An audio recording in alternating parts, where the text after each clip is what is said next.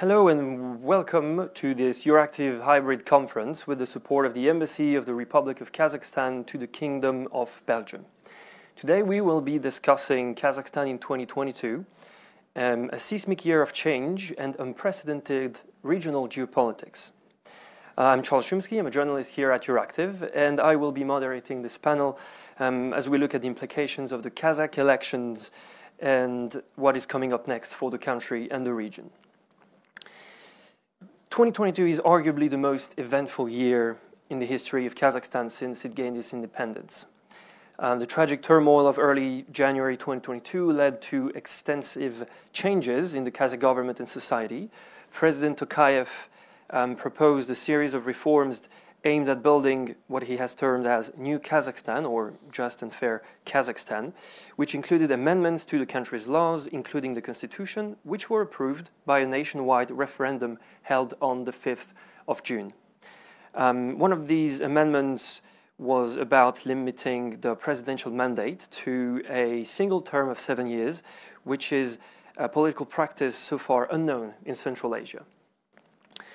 Seeking democratic confirmation, in September, President Tokayev announced new presidential elections, which took place on November the 20th, and he has been largely re-elected with 81%, which confirmed his mandate until the parliamentary elections of the first half of 2023, which are yet to come. Now, as we said, Kazakhstan has been through a lot in 2022. We've seen the riots in January, constitutional reforms, the past elections, and all of this with the Russian war in Ukraine in the background and the destabilizing effects it has had worldwide. With all that in mind, where is Kazakhstan headed? Which challenges does it face today after this year? And what can it mean for the region, for Central Asia? These are the questions that our experts are going to help us answer during this discussion. To join the discussion, you can submit your questions to our panelists. For the people here in the room or online, you can use the Slido app to send your questions. Please note that any question on Slido needs to be in English. Please also indicate the speaker to whom your question is addressed. Now, joining us today, very briefly, we have on my left Dietmar Chrysler, who is the head of Division Central Asia of the European External Action Service. We have Iskander Akilbayev, the director for Central Asia at Oxford Policy Advisory Group. We have joining us Alberto Turkstra, project manager at Diplomatic World. To his left, we have Andrei Chebotarev, Director of Alternativa Center for Current Research in Almaty, Kazakhstan. And we have finally Dr. Mukhit Ardager Siddiq-Nazarov, Director of the Institute of Modern Political Studies at the Gumilyov Eurasian National University of Kazakhstan. Welcome to all our panelists. Thank you for being here today. I'm going to ask you your introductory statement. So each of you is going to have approximately 1 minute for your introductory statement. Mr. Chrysler, you're up. Thank you so much. Thanks for the opportunity. In 1 minute, I could say that Central Asia is back in on the agenda, political agenda of the European Union, with Russia's aggression against Ukraine. This region has become important, almost strategic for the European Union. A country like Kazakhstan, with its political weight, with its economic weight in that region, is therefore an important country that we talk to, that we reach out to, and this importance has been underlined recently when President Michel traveled to the region. At the end of October, he met with the 5 leaders of Central Asia. And just recently, on the 17th of November, we all went to Samarkand in Uzbekistan for the EU Central Asia Connectivity Conference. And all this underlines, I think, that there is an increased focus of EU foreign policy for that region. Thank you. Thank you very much. Mr. Akilbayev, your... Yeah, well, thank you very much once again for organizers. I believe not only for Kazakhstan, 2022 has been an unprecedented year of changes and geopolitical turmoils. The supply chains and the food security, energy security has been dramatically under transformation. For Kazakhstan, certainly 2022 has been a year of great transformation within itself, within the domestic politics, within the foreign policy. We see demands from the society has been increasing day by day. People has changed the values and the vision for the future of Kazakhstan has been on the rise. From one hand, Kazakh government is trying to apply new changes, which on the terms of the expectations of the Kazakh society. But at the same time, we see unprecedented level of external shocks. The situation which is happening in Ukraine, the military activity, which is quite near to the Kazakhstan. At the same time, the Central Asian region within itself is changing very fast. We just recently had an elections. We're expecting parliamentary elections next year. So it's a great change within the region and in Kazakhstan. So we hope to understand the situation better, to make up, to do better choices. Thank you very much. Mr. Tokstra? Yes. Let me start by saying that these early presidential elections bring to an end the most eventful and turbulent year Kazakhstan has faced in its 30 years of independence. And while the outcome may have been somewhat predictable, most notable is that the elections took place peacefully, something that seemed far from certain a few months ago in the aftermath of the tragic January events. Now, the decision to call for early elections reflects the tremendous challenges that Kazakhstan faces, both internal and external, and we'll discuss more about it later. And the early elections also meant to maintain the momentum from the constitutional referendum held in June, where 77% of the voters voted in favor of comprehensive amendments to the constitution, as the moderator mentioned. Thank you. Mr. Andrei, if you want to go for your... О мирном переходе сейчас к новому мандату, естественно, мы можем подчеркнуть важных новых вызовов для Казахстана. Мы также можем говорить о том, что... Коллеги, секунду, пожалуйста, у переводчика опоздание аудиосигнала, поэтому... Есть опоздание в 15-20 секунд. Господин Чеботарев, пожалуйста, вам... Добрый день. Казахстан в текущем году пережил 3 таких мощных в политическом отношении события.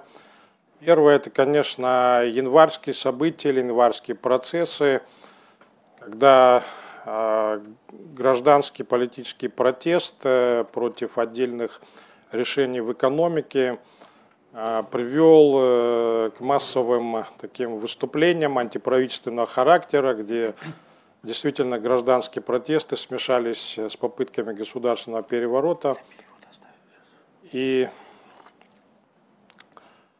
это до сих пор отражается в казахстанском политической жизни, но оно дало, скажем, старт второму важному событию.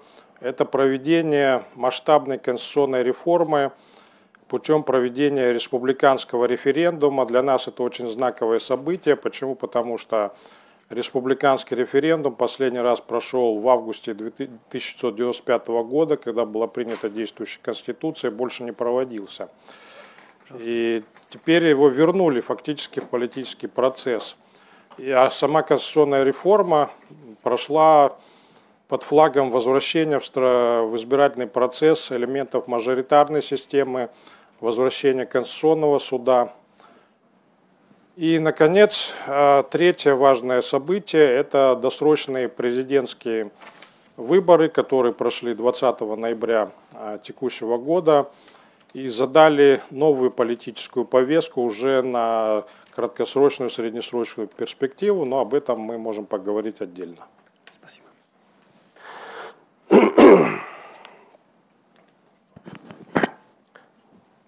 Не забываем про последовательный перевод. 2-3 предложения, иначе он не успеет перевести. Just waiting for translation to sort of happen.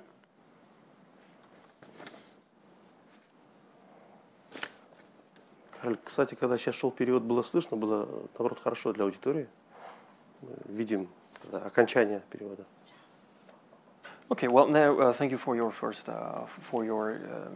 introductory statement. I'm going to ask Mr. Sadik Nazarov your introductory statement, please. Всех приветствую с Астаны. Так как тема моего выступления является сегодня Центральная Азия, то я хотел бы выразить вступительное слово буквально в 2-3 предложениях. В Центральной Азии еще не интеграция, но уже кооперация. Это первое. И Центральная Азия после смены политических лидеров, как минимум в 4 государствах, сейчас в периоде активной трансформации.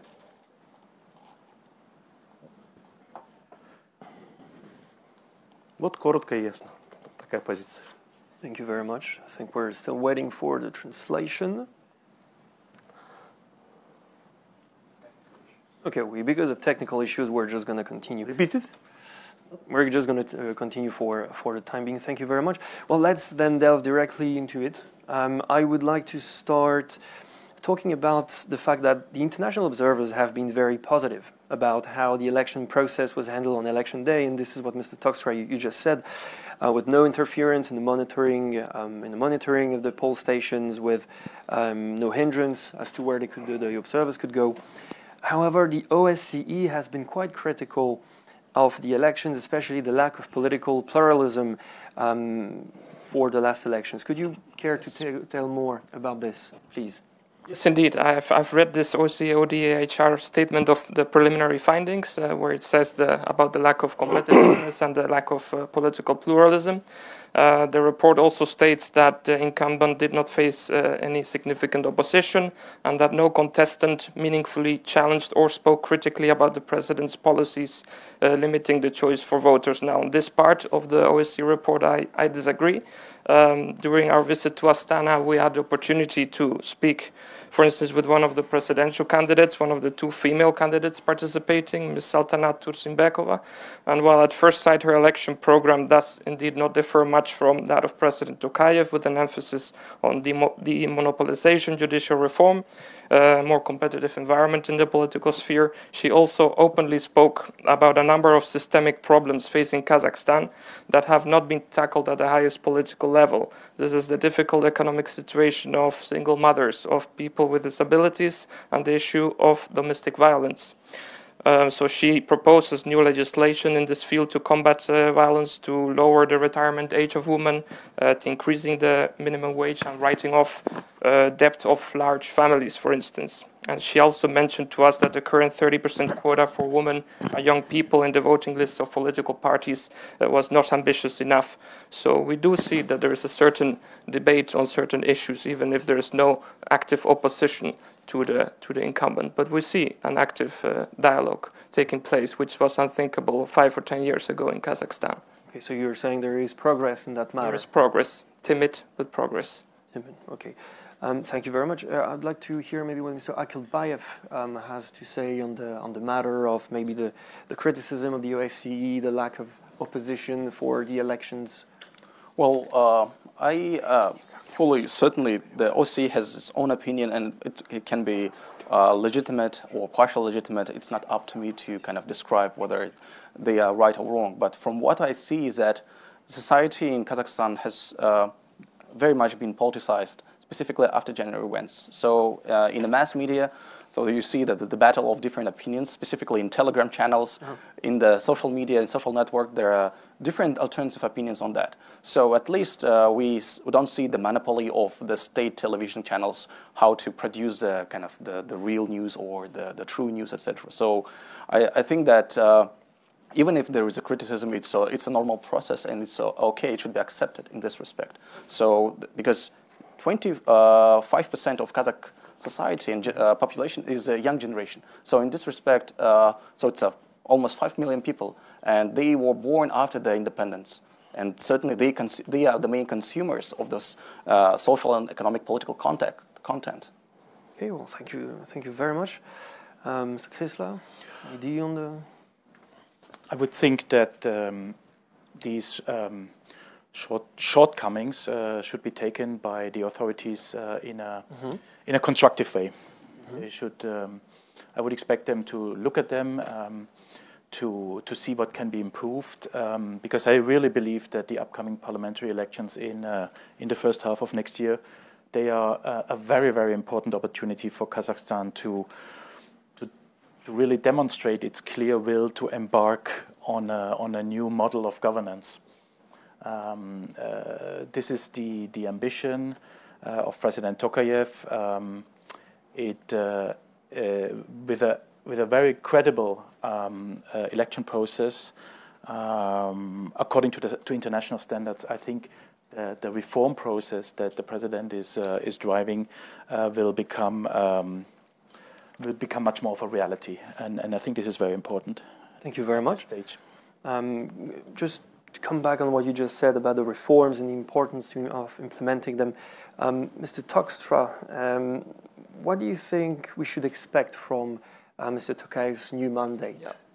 What is, in terms of reforms, where are we at, and what is it that we can actually expect from this? Well, looking at his new mandate, I think the main goal of President Tokayev, the political reforms will be not so much to facilitate the rise of political alternatives, but rather on improving the performance and efficiency of the public administration and to make it more responsive to the demands and the needs of the population, especially the socio-economic grievances that led to the peaceful protest in January in the first place. And I think for this purpose, the new government will likely be made up of younger, reform-minded technocrats, which is part of his wider push to rejuvenate the country's public service to push through this agenda. On the economic front, I think there's been a very sensible diagnosis by President Tokayev on the challenges facing Kazakhstan, and that were for a long time holding back the potential of the country. This is the overbearing presence of the state in the economy, price regulation, monopolies, lack of capital market development, and corruption. And as such, the oligarchizing and demonopolizing the Kazakh economy will require very bold action, ambitious market reform program, and confronting powerful and vested economic interests in the economy and rent-seeking behaviors. So this is what I see in the next few months and years. Thank you. Just to communicate that we have some issues with the translation right now, so I'm just going to focus on some panelists at the time that it's being solved. У нас все еще проблемы с переводом, так что я буду сосредоточиться на некоторых наших гостей, а потом вернуться к вам. Я могу просто добавить, что говорил господин Таркстра в качестве этого рефлексии. У нас нет перевода пока на английский. Так что вернуться к вам. Спасибо. Maybe a word, Mr. Akilbayev, on the reforms, the hopes that are.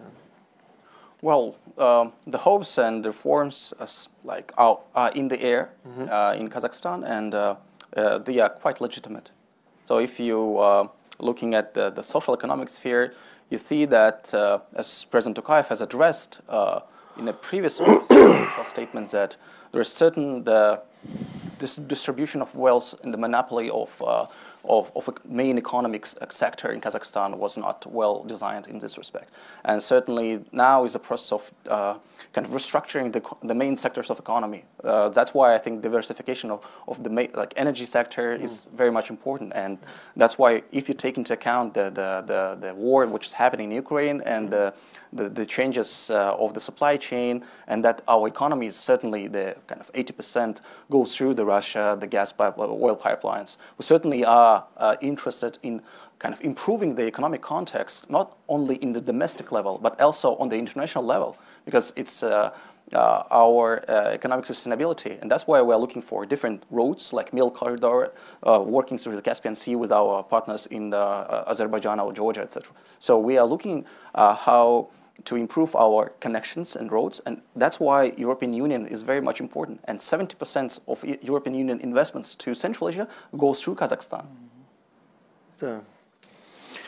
I could only agree. I think Kazakhstan has the potential to develop further its economic relationship with the European Union. It has a very important location there on the axis between East and West, between China and Europe. Hence also the interest of the European Union to cooperate closely with Kazakhstan on improving connectivity options. The northern corridor through Russia has become difficult, impossible for Kazakhstan, also for the other Central Asian countries. Hence the need really to discuss alternative trade corridors, trade routes. That was very much an issue at the EU Central Asia Connectivity Conference 10 days ago in Samarkand. And the European Commission is also has actually is paying for a study that is conducted by the European Bank for Reconstruction and Development, the EBRD, and that study is precisely looking at those aspects. What are alternative trade corridors between Central Asia and Europe? And it's not only the middle corridor, which is a very sort of Kazakh-focused issue. It's also looking at other options, and we do expect the results of that study to be to come out in about 6 months' time, and then on that basis, I think we were much more able to discuss more concretely what alternative trade corridors and routes between Central Asia and Europe should be developed and how they can be developed, what the real needs are in this regard. Okay, well, thank you very much. Another maybe question for you is you've mentioned several projects, several connectivity projects that we have with Kazakhstan. Is it the reason why we've signed a memorandum of understanding, the COP27 in Sharm el-Sheikh for energy? Actually, it's on critical raw materials. It's a memorandum of understanding between the European Union and Kazakhstan on critical raw materials. It's more a declaration of intentions from both sides to develop better the discussion and the dialogue on these critical raw materials. But it also would enable for European investors to have a better and a more privileged access to the Kazakh market. So I do believe it's in the interest of both parties, and I would even hope that this would serve as an example for other Central Asian countries. Okay, perfect. Thank you very much. And in terms of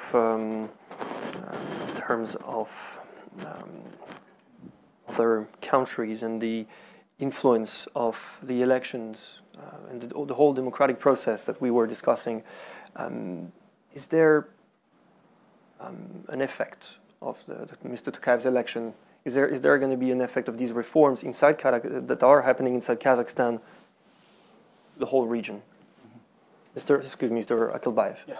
Well, I believe that even if you take the European Union example, where you're not living in a vacuum, certainly the states which are neighboring countries, they are affecting your policies, whether it's economic policies, whether it's domestic political reforms, etc. So you are learning from each other, and I think it's a good opportunity to certainly upgrade your standards, whether it's business standards, whether it's political standards, on transparency and the gradual kind of effective democracy, I think, because it's always about implementation.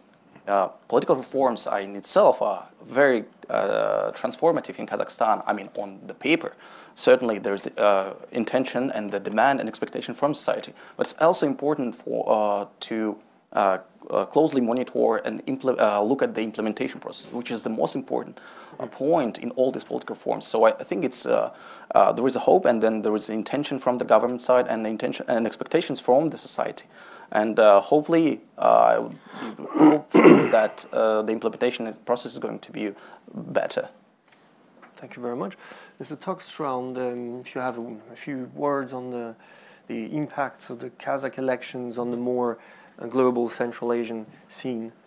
Yes, I think in many senses Kazakhstan is a pioneer when it comes to political reforms in the region in terms of involving segments of the population which were not that active in politics, be it women and young people, and also in terms of limiting the presidential mandate, which you mentioned. And I think Uzbekistan also is looking very careful. They too are planning a referendum to their constitution, which was planned for this year, but probably because of the events in Karakalpakstan pushed to next year. So we'll be paying very close attention to how Uzbekistan moves next year. Okay, well, thank you very much. Do we have the translation back? Still not? Well, perfect. Okay. Перевод есть уже у тебя? Нет. Нет? Well, that's great. Только Искандер идут. Okay. Well, do you? I have a question for you, Mr. Dietmar. That with, of course, working for the European Parliament, I'm very well aware of that. But with Kazakhstan going on a maybe more democratic path, is there a possibility that there's going to be better relations with the European Parliament and therefore maybe less criticism toward the country? Absolutely. I mean, any, let's say, credible, successful democratization process, political reform process will have a very positive effect on relations with the European Union. Certainly, you mentioned the European Parliament. I mean, the Parliament is very closely following the situation there in Kazakhstan. There have been different resolutions, discussions, and I think really it is in Kazakhstan's interest to make those reforms and the whole process to make it a credible one. Okay. I do believe, and it would also include let's say making the investigation into the January events really a priority also, and also we would expect the results of such an investigation would be shared also with the international community, so that there is a certain transparency in this process.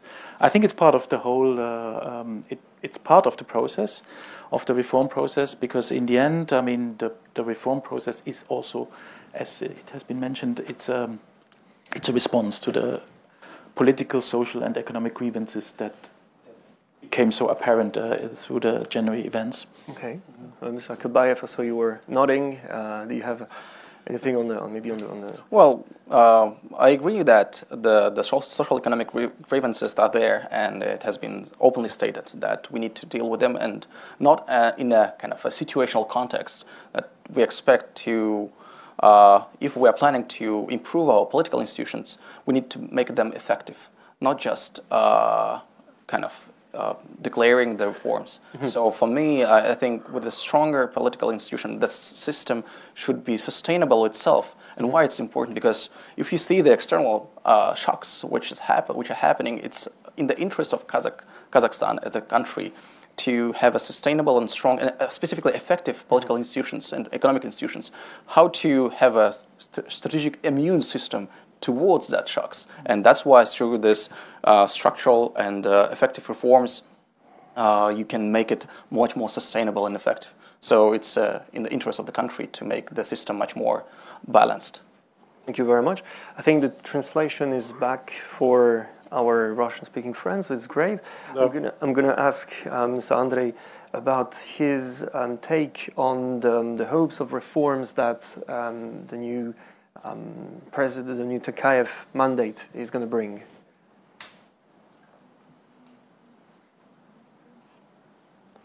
На самом деле уже хорошо то, что реформы идут с 2019 года. Я лично участвовал и участвую в процессе их разработки. Сначала в качестве члена Национального совета общественного доверия, сейчас как член Национального Курултая. Просто так, как активный гражданин, политический аналитик Казахстана. С 2019 по 2021 год принято 22 из 29 мер в рамках 4 инициатив. В этом году проведена дважды конституционная реформа, и поэтому уже есть серьезная основа для продолжения этих реформ. Спасибо. На сегодняшний день сейчас. So what I can say is that for now, the fact that the reforms have been launched since 2019, it's already a very positive thing. Myself, I was involved in the development of these reforms, and I represented the National Kurultai in the framework of these discussions. And since 2019 up until 2021, 22 out of 29 reforms in the framework of the 4 initiatives have been implemented. And obviously this year we saw twice a constitutional reform, and this represents a solid foundation for the future. То есть я хотел закончить, что уже создана основа для дальнейшего реформирования, очень серьезная основа. So basically what I wanted to say is that we build the foundations for a prosperous future. Thank you. Thank you very much. Mr. Siddiq Muhit Ardager. Professor Muhit Ardager. Your take maybe on the reforms going on in Kazakhstan, the hopes. Please repeat your question. What are your take on the reforms going on in Kazakhstan, what it can mean for the country, what we can expect from President Tokayev's current term? Okay. Ну, во-первых, по реформам Токаева одна из важнейших это то, что президент теперь следующие 7 лет это его второй, по сути, но завершающий срок. Потому что именно им самим были инициированы эти реформы о том, что вот следующий 7-летний срок в Конституции, то есть каждый последующий президент будет иметь только один срок, 7 лет для реализации всех своих планов во внутренней и внешней политике. Это в Конституцию вошло, и мы теперь будем ожидать, как и надеемся, что за 7 лет весь тот пакет реформ во внутренней политике прежде всего, да, в реформировании институтов власти, в реформировании экономики, формировании так называемого бренда нового Казахстана, как все это будет реализовываться, потому что 7 лет это достаточный срок.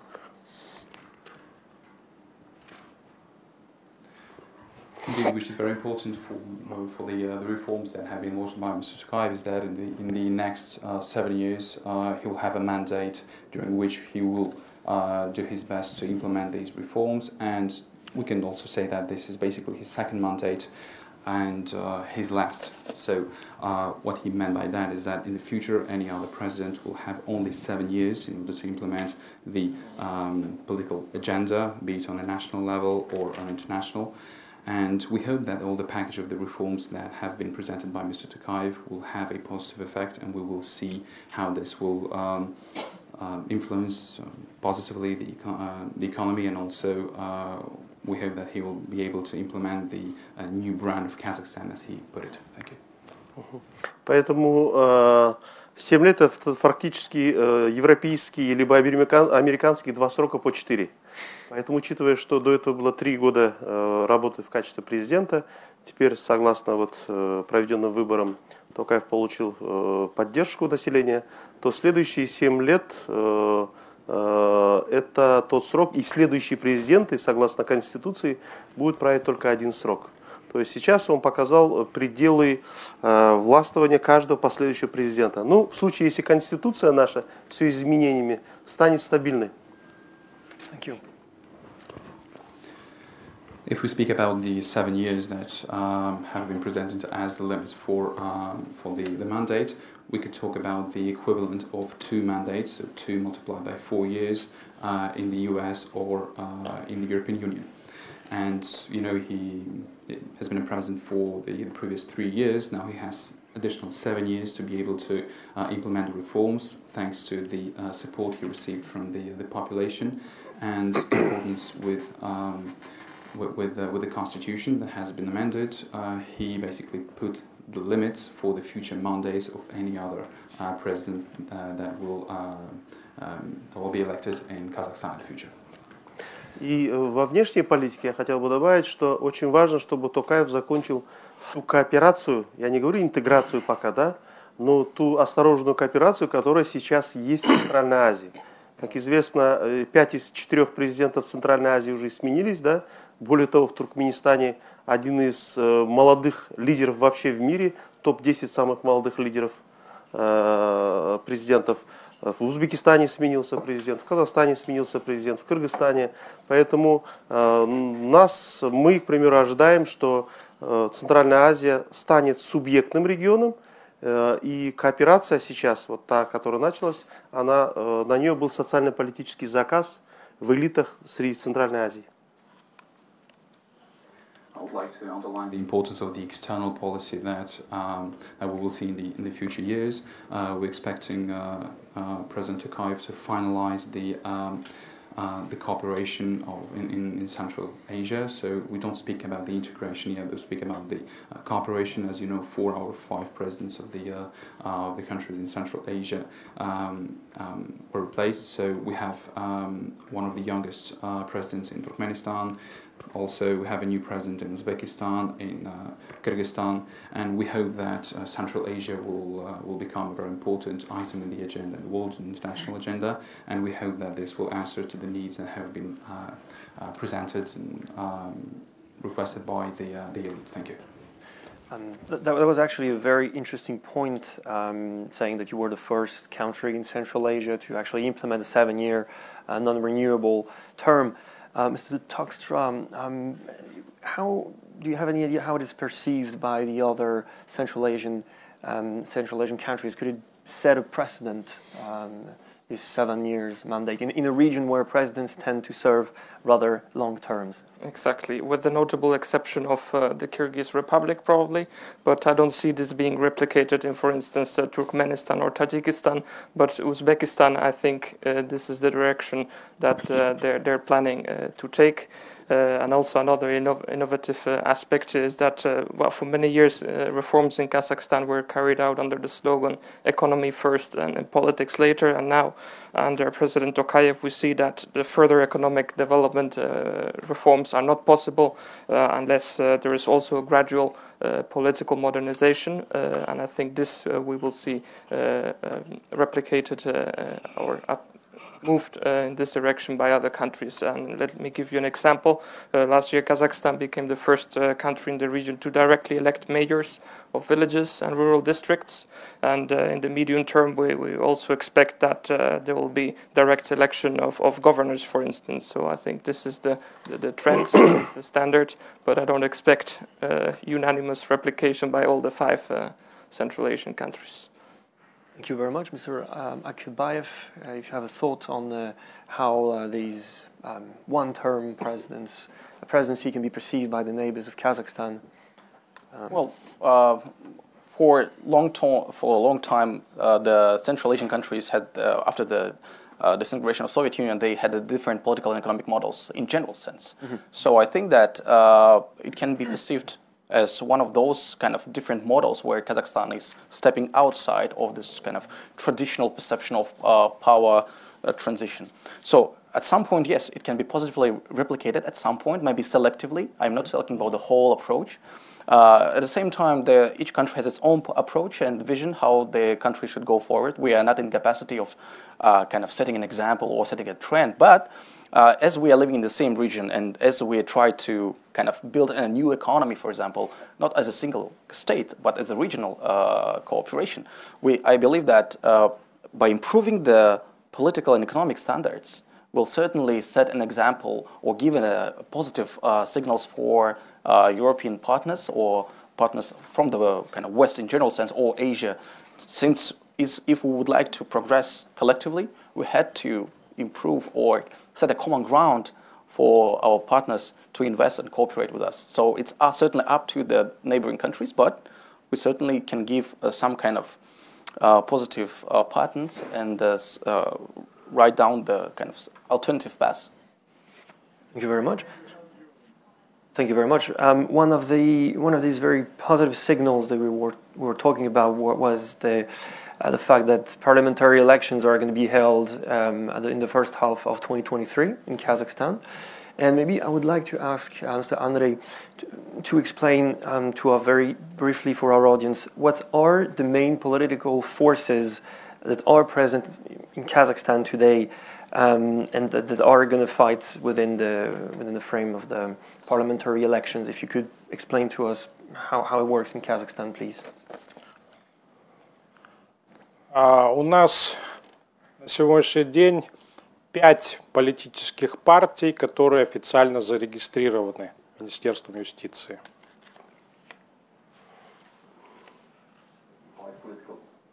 Today you have officially 5 political parties that have been registered by the Ministry of Justice. И еще около 20 инициатив по созданию новых политических партий create, coin new political parties. Причем большинство из них это политическая оппозиция. The majority of them represents the political opposition to the current party. Есть партия Аманат, которая была когда-то партией Нур-Отан, партия власти. Сейчас она трансформируется в свое новое качество, когда уже действующий президент не является лидером партии, а акимы регионов не возглавляют филиал этой партии. There is also the party called Manat, which used to be called Narat. So the president is no longer the head of this party, and the may no longer represent the local departments of this precise party. И этой партии для того, чтобы сохранить позицию парламентского большинства, как сейчас, ей предстоит реально провести свое новое позиционирование и использовать новые, скажем так, методы работы с избирателями. In order to keep the parliamentary majority it holds currently, the party will be forced to review its position and also to tackle new methods of governing. У нас есть социал-демократы, это тоже оппозиционная партия, но, как показала президентская избирательная кампания, очень слабо они используют новые методы работы с населением, они пока не провели свой ребрендинг. Есть еще партия АУИЛ, село, ориентировано на работу с сельчанами, но вот их кандидат, который участвовал в президентских выборах, Дайрабаев, в принципе, они показали, что они готовы работать с этой категорией избирателей. We have also the Social Democrats that represent the opposition. However, the previous presidential campaign, the elections showed that they're not ready yet to implement these new methods. They are not ready to rebrand the party. There is also another party called AWIL, which represents namely the small towns, and its leader Darabayev showed that he's ready to work with this layer of our society. Две партии парламентской оппозиции – это Акжол, Светлый путь, и Народная партия, бывшая коммунистическая. Они сейчас поддержали на выборах кандидатуру главы государства Касым-Жомарта Токаева, но на выборах Мажилис, парламента и Маслихата они, конечно, будут бороться между собой с остальными партиями. Regarding the two other parties representing the opposition, Akjol and the Communist Party, they showed the support for Tokayev during the previous presidential elections. However, during the next parliamentary elections in the next year, they will obviously compete against the current governing party. В сентябре этого года прошел учредительный съезд партии «Зеленых». Еще несколько партий обратились в Министерство юстиции с просьбой провести регистрацию. И мы надеемся, что 2-3 партии новых появятся к ожидаемым парламентским выборам, они тоже смогут принять участие. This year, the Congress of the Green Party was held, and also several requests have been lodged at the Ministry of Justice in order to create new parties, and we hope that we will have 2 to 3 new political parties that will be able to participate in the following parliamentary elections. Но самое главное, что у нас вернули мажоритарную избирательную систему, и теперь большое количество граждан, это лидеры мнений, это гражданские активисты, они смогут проявить себя посредством самовыдвижения кандидатами в депутаты парламента, что очень придаст будущим выборам серьезный такой, скажем так, активный характер. Also, an important thing is that we see the new mechanism, the new system of electoral system that we used to have before. Namely, the activists will be able to put forward their candidature and will be able to switch to an active approach in politics. Thank you very much. Given the promises made by President Tokayev in terms of democratic reforms, how much of a, I'm going to address this question maybe to Mr. Tokstra, how much of a democratic counterweight the parliament, the new parliament, is actually going to be to counter the presidential executive power? Yeah, well, after the elections on 20th of November, we heard President Tokayev say that before the start of the parliamentary elections, several parties will be able to fulfill the proper conditions and get registered. So he has gone on record. Of course, we hope that the further loosening of requirements and excessive bureaucratic hurdles for the registration of new political parties will become a reality. We've seen, for instance, in Uzbekistan, that lowering the threshold, for instance, of signatures required to create a new party has not actually led to the registration of new parties. So we'll need to see, and we will certainly come back to this question during the electoral cycle. But it's not a guarantee that it will function. Thank you very much. I have now some questions from the audience. I have a question from Mrs. Lepina asking, Mr. Chebotarev mentioned the January events, which cannot be ignored within the election results. Could we receive some comments of Mr. Chrysler on this point? Thank you. Yeah, I would agree. It cannot be ignored. It is there. It has not been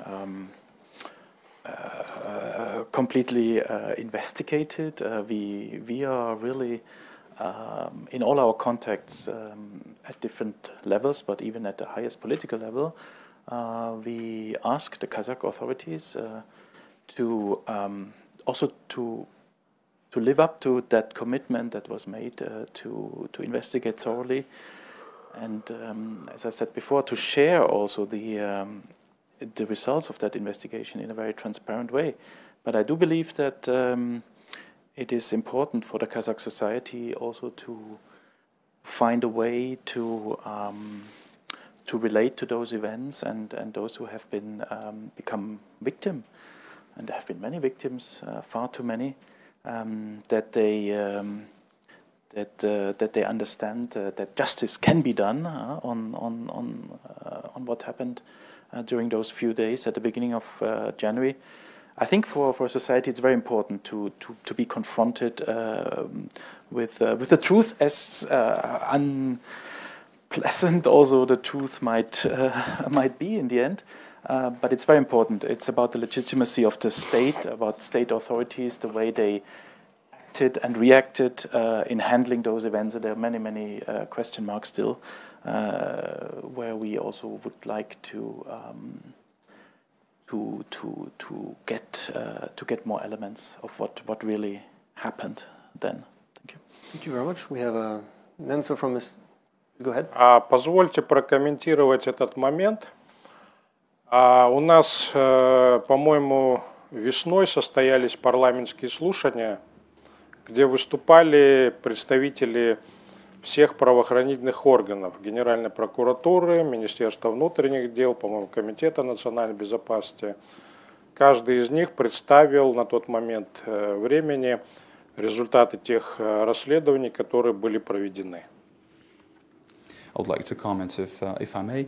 If I'm not mistaken, during spring this year, we had a hearing, in the framework of which the Prosecution's Office, the Ministry of Internal Affairs, the National Security Committee, they all presented the results they had on the investigation carried out linked to the events in January. И я надеюсь, что представители Министерства иностранных дел, они ознакомили всех внешнеполитических партнеров с результатами того, что было это изложено тогда. Ну и плюс, конечно, все это было опубликовано, это было озвучено, транслировано и по телевидению, есть и в онлайн-изданиях, на сайте Мажилиса парламента, это тоже трансляция была, то есть все это открыто. И поэтому вот наши партнеры, коллеги зарубежные могут всегда с этим ознакомиться. Тут надо еще иметь в виду, что январские события – это очень сложный такой был процесс, когда если проводить расследование, то по нескольким линиям. Была попытка совершения государственного переворота, по этому поводу привлечены к ответственности бывший председатель Комитета национальной безопасности Карим Масимов, бывший министр обороны Бектанов. Это одна линия. I hope that the Ministry of Foreign Affairs disseminated all this information, the results of the investigation to our partners, and also if you check the online sources, you could see that the results of the investigation have been published online. Also, they have been shared on TV, and if you look at the website of our Parliament, you would see that there are also some information, some results of the investigations published on the website. And also, you need to understand that the events in January were quite a difficult process. If we look at the investigation, we should tackle several lines of the investigation, because we also witnessed a coup d'etat, and for instance, the ex-head of the National Security Committee, Masimov, and also the ex-minister of Defense, Bektanov, they both have been heard in the framework of this investigation. This is one line. Превышение служебного положения представителями силовых структур и применение пыток – это вторая линия, по которой тоже проводилось и проводится расследование. Use of extreme force and torture against the protesters. That's another line of the investigation. Третья линия – это призывы и реальное проведение массовых беспорядков. Это не гражданский протест, это массовые беспорядки, которые носили противозаконный характер. The third line of the investigation are the calls for massive disturbances. These are not civil protests, so this is another line. Чтобы было понимание, протесты начались в Мангистауской области по поводу повышения цен на газ. И, насколько я знаю, ни одного из участников этих протестов, которые действительно прошли буквально в течение 2 дней и завершились мирно, никого не привлекли к ответственности. As far as I know, the process started in the region of Margistan, where people protested against the rise of prices of gas. However, as far as I know, during the first 2 days of peaceful protests, no protesters were arrested. И четвертая линия – это совершение обычных уголовных преступлений во время, скажем так, периода безвластия. Особенно это наблюдалось в городе Алматы, когда действительно ходили вооруженные люди, не было полиции, и просто грабили магазины, ломбарды, банки и так далее. Then the fourth line of investigation are the criminal offences that have been committed during the process, during the period of lack of police forces, for instance. Especially, we witnessed this situation in Astana, where armed people, given the fact that police wasn't in certain neighborhoods, they were robbing shops, banks, and so on. Поэтому, сейчас договорю, поэтому, когда мы говорим о необходимости проведения расследования, надо понять, что невозможно с юридической точки зрения объединить все эти дела в одно. Поэтому вот 4 линии основные, а силовики, может быть, выдвигают свои какие-то еще дополнительные линии.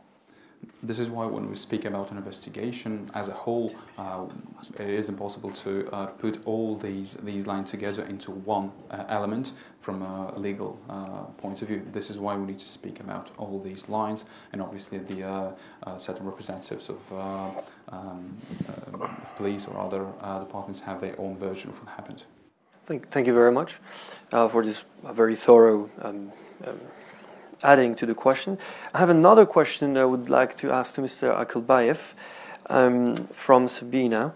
Are Kazakhstani elites on the same page with the government regarding economic reforms, namely the ones related to the demonopolization of economy?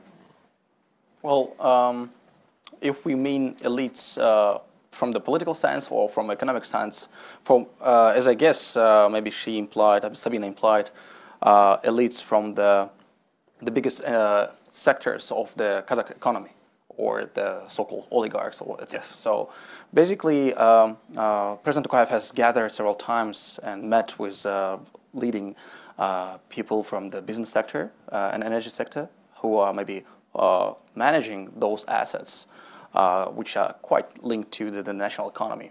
So I believe at this stage, I think they should be on the same page, because just recently during this inauguration process, we saw several faces and numbers of people representing those sectors and leading those sectors. Mm-hmm. And at this stage, certainly they should at least kind of move forward and kind of improve the distribution of wealth to the people of Kazakhstan. And the special fund was established after the January events.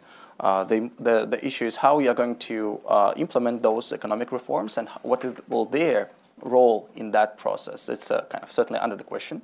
But I think at this stage they should understand that they're part of the kind of so-called Jazz Kazakhstan. Mm-hmm. But in reality, the implementation process will require them to be more objective in their decisions.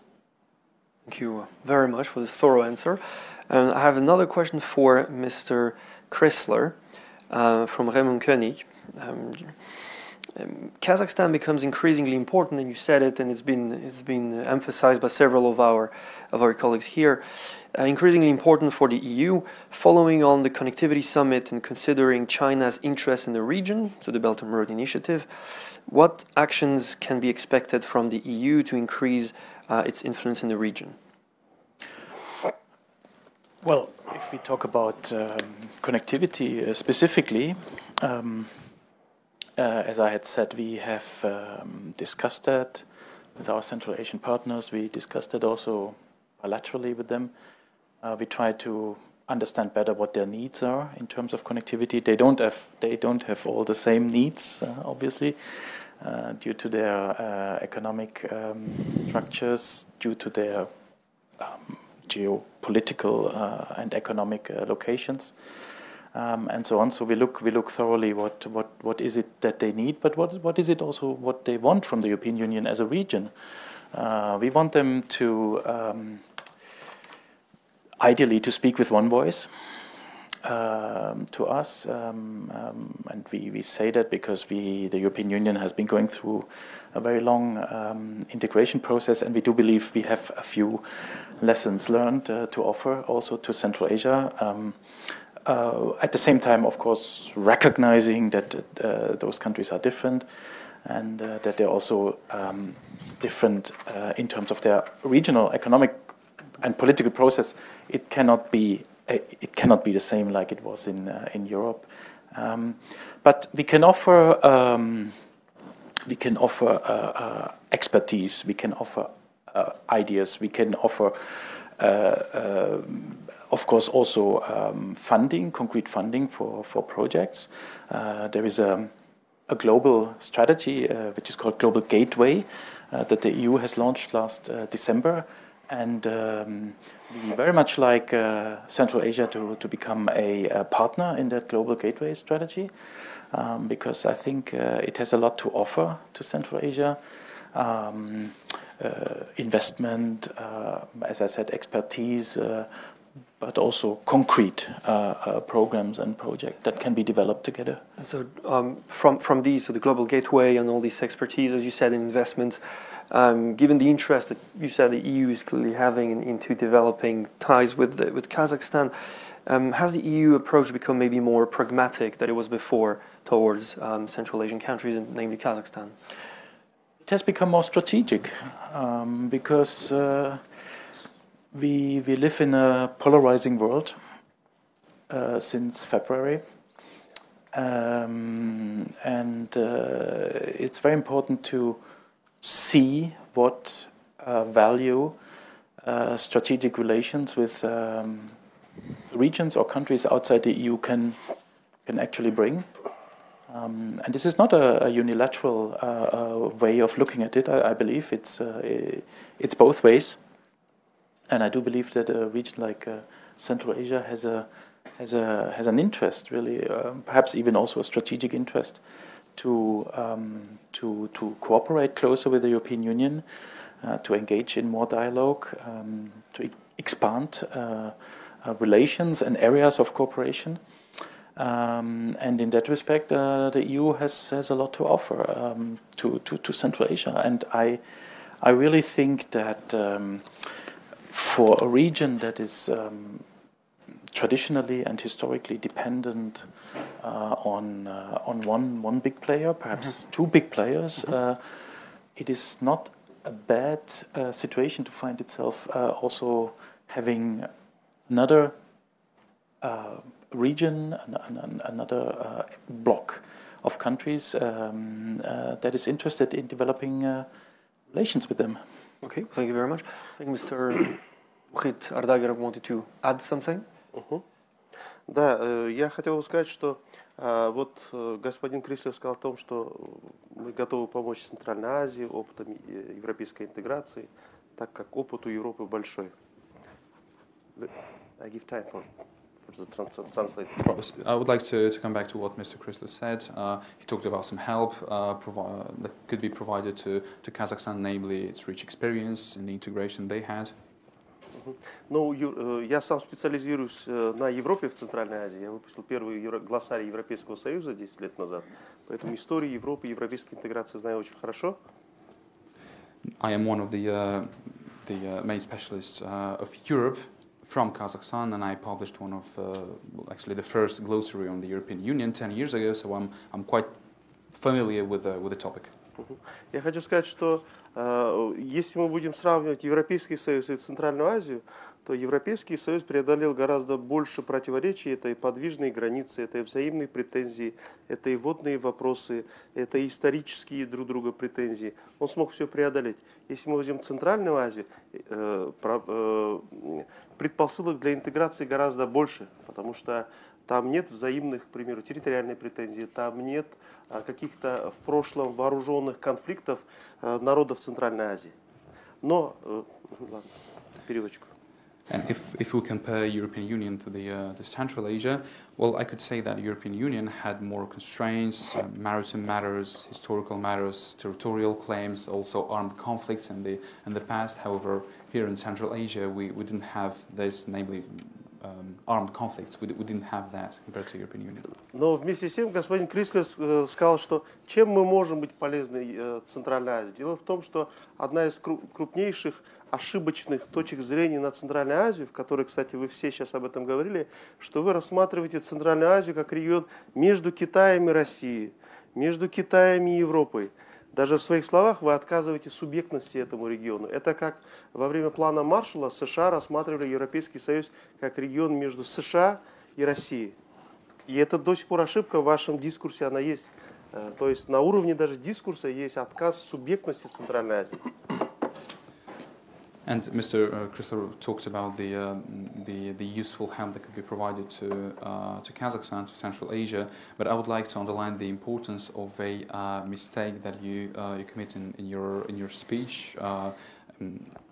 Overall, you consider Central Asia as a region between Russia and China, or China and the United States, and we also seen this mistake during the implementation of the Marshall Plan, when Europe was considered as a intermediary region, so to speak, between the US and Russia. И между тем, как исследователь европейской картографии, я хочу сказать, что первые карты всех государств Центральной Азии были написаны европейскими картографами в 1544 году. Я вот перечислю. Первую карту казахского государства нарисовал немец Себастьян Мюнцер. Первую карту казахского государства в 1562 году нарисовал бельгиец Герард Меркатор. Затем написал ее нидерландец Фредерик Дэвид. Сейчас, минутку. Затем написал ее француз Жак Нолин. То есть контакты, если мы будем сравнивать, 15-16 века между Европой и непосредственно Центральной Азией гораздо глубже, чем контакты между Центральной Азией и Европейским Союзом сейчас. Хотя сейчас есть логистика, самолеты, интернет и так далее. Myself, as a researcher, I could say that the first map of Central Asia has been created by the cartographers in 1544, so the 16th century. And the first map of Kazakhstan had been created, written by the German Sebastian Mütter, and then has been amended by the Belgian citizen Mercator. Then the Dutchman David also amended it, and finally the French Nollin. So if we look at the situation at the links that Central Asia had with the European Union during the 15th, the 16th centuries, they were more active, more solid than the links we currently see between Europe and Kazakhstan or Central Asia. Я говорю, с точки зрения придания субъектности государствам Центральной Азии, учета этого, нужно рассматривать Центральную Азию не как между вот этим регионом, а как субъектный регион, который сейчас идет, осторожно, если не к интеграции, то к кооперации. Вот в чем европейская помощь именно в этом направлении, она действительно нуждается, Центральная Азия и государства. So when you speak about the support that you could provide to the Central Asia, to Kazakhstan, we would like you to look at us, to see us as a separate region as a whole and not an intermediary region between two other big regions or countries. Thank you very much for this insight. Thing is, this is almost all the time we have for. However, so first I'd like to thank our panel and thanks, of course, to our audience for their questions. Before we wrap up the session, I would like to ask you to do maybe a final statement, 1 minute max. Excuse me, but I have my speech concerning Central Asia, situation in Central Asia and modern, in contemporary with, for example, European Union. Mm-hmm. Well, thank you. I have time. I don't think so. No, 1 minute each, and for our final statement. Each of you, Mr. Kissler, if you want to start. I would say Central Asia and Kazakhstan, they matter for the European Union, but it's not a one-way relationship. It's two ways. The EU has a lot to offer to Central Asia. And it's I think the EU is an honest player in this regard, in this relationship. I think this would be my main message. The Central Asians have also a lot to offer to the European Union, not least when we talk about green energy, climate change. We have not elaborated on those issues here, but Central Asia would be really encouraged to join the European Union in fighting the effects of climate change. And those effects are actually in that region of Central Asia are having such a negative impact on livelihoods that I think here we are should be close allies. Thank you. Thank you. Well, the 2022 was, as we mentioned, the year of unprecedented changes, geopolitical turbulence, and we see that the competition between big powers is gaining a higher pace. The war in Ukraine certainly has changed the perception of world affairs, and we still do not know how it's going to end and what's going to be in that place. But when we speak about European Union and Central Asia, I see a great potential where we can, on bilateral mutual level, can learn different practices and best practices in this respect. And I believe that if you look at the economy, human capital, education, climate change, energy sector, they're all sectors and areas of great potential. But we need to use that in a good way and constructive way. Thank you very much. Mr. Tokstra. Yes, first a word on connectivity. I think it's important to look not only at the hard connectivity at the roads, at the railways, but also at the soft connectivity, at the harmonization of rules and regulations. And I think here is where the EU really has an added value in the region. And also the EU, I don't think it sees Central Asia just as a region of transit, but as a region where the local population derives benefits from all these transit corridors, transportation corridors. And I think this will be the subject of the EBRD study that was mentioned. And then a comment on President Tokayev. I think he's emerged stronger from this very tumultuous year. I think the approval rate shows just this by the Independent Central Asia Barometer and others. He managed to remove members of the old elite that did not share his reformist credentials, so he has now a very strong mandate to implement the reforms for a new, fair and an inclusive Kazakhstan. Thank you. Mr. Чеботарев, your final. Сильной стороной Европейского Союза является наличие отдельной стратегии относительно Центральноазиатского региона, которая уже второй раз принимается ЕС. Это вот первая была 2007, потом это вот 2019 года стратегия действующего. Есть специальный представитель Европейского Союза в Центральной Азии. The advantage of the European Union is that you have a separate strategy for our region, for the region of Central Asia, and you've adopted two strategies, the first one in 2008 and the second in 2019. There's also a special representative of the European Union in our region. Но есть немало слабых сторон уже по реализации этой стратегии. Первое – это то, что много направлений этой реализации – по образованию, экономике, социальной сфере, культурной, безопасности, но нет какой-то единой четкой координации. However, there are a couple of drawbacks in the implementation of these strategies. Namely, we see a lack of coordination between several directions of this, several activities of this strategy. So there's the economic, the social, the security, the culture directions of this strategy, but there's no coordination. А второй важный момент – это то, что хотя Центральная Азия это единый регион, но все 5 стран, они и по политической, и по экономической линии развиваются по-разному. И поэтому здесь, когда нужно подходить к взаимоотношениям Евросоюз, Центральная Азия, это надо все учитывать. Так же, как надо и учитывать то, что все-таки у нас восточная, а это значит консервативная в определенной части общества. Особенно, когда от нас требовать какие-то вопросы там, относительно гендерного фактора, относительно фактора разных меньшинств и так далее. Нужно понимать, что не всегда власть, допустим, ограничивает что-то. Иногда само общество реагирует очень жестко и консервативно на решение каких-то вот этих вопросов. The second thing I would like to underline is the fact that despite this united region of Central Asia that we see, you should not forget that we have 5 countries that have different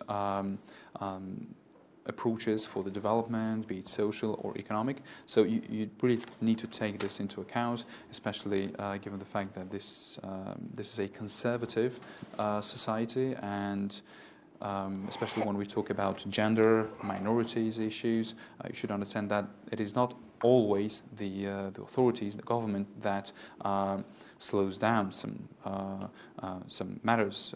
This society sometimes reacts aggressively to new elements in its culture. Thank you very much.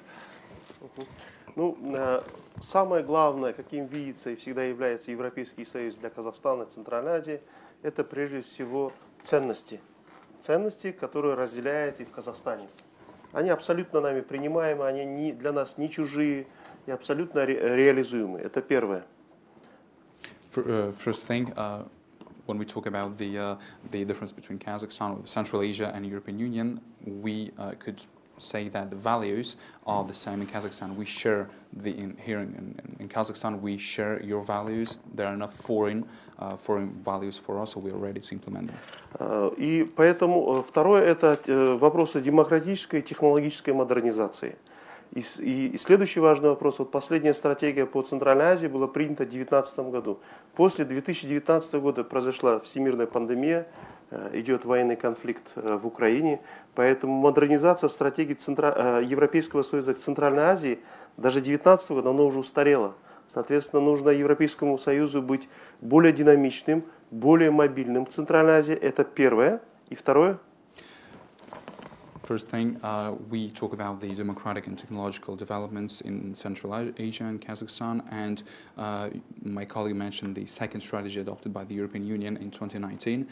You know that after 2019 we had the pandemic, also the armed conflict in Ukraine. So this strategy adopted in 2019, it is already obsolete. So the European Union needs to modernize it. It needs to be more dynamic and more needs to be accelerated. И второй момент – это то, что в Центральной Азии идет уже кооперация, которая знаменует начало интеграции. Европейский Союз должен не пропустить этот момент, потому что ни одна проблема, с которой сталкивается Центральная Азия, не является эксклюзивной и нерешаемой. Такие же проблемы в свое время читала Вышеградская четверка, решала. Поэтому вот опыт Вышеграда по применению к Центральной Азии, учитывая 4 и 5 государств, да, ну плюс еще там, возможно, Афганистан, наш соседний, я думаю, они абсолютно решаемы. Поэтому кооперация в Центральной Азии началась. А кооперация – это первая стадия, да, интеграции. Как в свое время Европейский Союз начинался с объединения угля и стали, то сейчас эта кооперация тоже у нас идет. Поэтому Европейскому Союзу надо быть более мобильным. Спасибо. Second aspect I would like to underline is the cooperation, which represents the first stage or the beginning of the integration. Here, the European Union should not ignore this step and follow it. Also, we talk about the 4 or 5 countries in the region. We could also add to this list Afghanistan, and we could also compare the situation to what happened in the European Union at its beginning, when we tried to unite everyone under the auspices of the coal and steel cooperation. Well, thank you very much. It was very interesting to hear all of your takes on this. I would really like to thank our panel here and the audience we had in this room and online. It's the end of this Euractiv hybrid conference with the support of the Embassy of the Republic of Kazakhstan in Belgium. I'm Charles Shumsky, and thank you very much for attending. Thank you very much.